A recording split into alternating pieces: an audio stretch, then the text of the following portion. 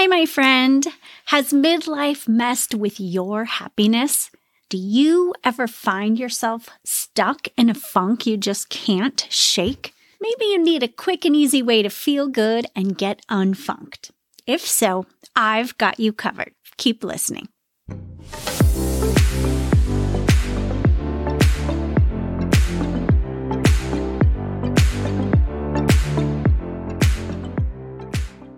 Hey there, it's Carly Newman, and you are listening to Flipside of Midlife, the place for women in midlife and beyond who want to feel happy, healthy, and fulfilled. Helping you explore this beautiful chapter of life, tap into your dreams, and prioritize you are at the heart of my business, 823 Group Arizona. Let me show you the multitude of ways you can pack your life with joy, meaning, well-being, and a lot of fun. You know it, I'm here with insights and inspiration to help you foster whole life wellness so you can ensure these years are your absolute best years. My friend, I believe, I know midlife and beyond can be the happiest and most fulfilling years of your life. I also know having a few tips and tricks up your sleeve is always a good idea when it comes to boosting your levels of happiness. With those two things in mind, I'm coming to you with a series of 4 short episodes, each focused on a different happiness hack. In this episode, I'm here to help you hack your happiness with kindness. I'm referencing one of my favorite resources for the insights included here in this episode, the Greater Good Science Center. From their online magazine to their monthly happiness calendar to their podcasts, this organization is a never-ending source of information to help you create a meaningful life and boost your well-being. I have the website link in my show notes so you can check it out for yourself. Okay, let's start with some science-backed information regarding the link between kindness and happiness. In early 2021, a group of researchers published a review of decades of kindness research articles. They highlighted the following findings. 1. Those who practiced kindness were typically higher in eudaimonic happiness, a sense of meaning and purpose in life, than hedonic happiness, a sense of pleasure and comfort.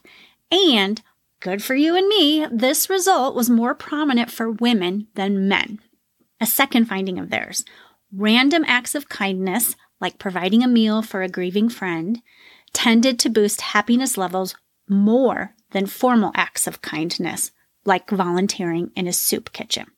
Researchers also noted that being kind fosters the feel-good effects of higher self-esteem and self-efficacy and, especially in older adults, can reduce the likelihood of depression and anxiety while boosting physical health. Who doesn't want all of that? In another article on the Greater Good Science Center website, I read about a 3-day experiment where 532 students were divided into 4 groups with assigned tasks. Group 1 performed acts of kindness. Group 2 recalled acts of kindness they did in the past. Group 3 both performed and recalled acts of kindness. And then Group 4 neither performed nor recalled acts of kindness. Each of the 3 days, the students filled out a survey that rated their positive and negative feelings over the past 24 hours and their overall life satisfaction. As you might guess, the 2 groups that performed acts of kindness experienced increased positive feelings and life satisfaction as well as reduced negative feelings. What you may find surprising here is that the group that only recalled past acts of kindness had the same experience. Think about this for a minute. Simply remembering one of your kind acts from the past can boost your mood and help you feel more satisfied with your life. This is a no-brainer add to your wellness toolbox, my friend. With this bit of science under your belt, let's jump into discovering how you can use kindness to hack your happiness. You know what's next. Grab your journal, notebook, or favorite app and get ready to work through a few prompts. You'll want to hit pause between each prompt if you're working through this now. If not, listen through and reference my show notes for the time marker on these prompts so you can easily find them when you're ready to go. First, make a list of kind acts you have performed in the past.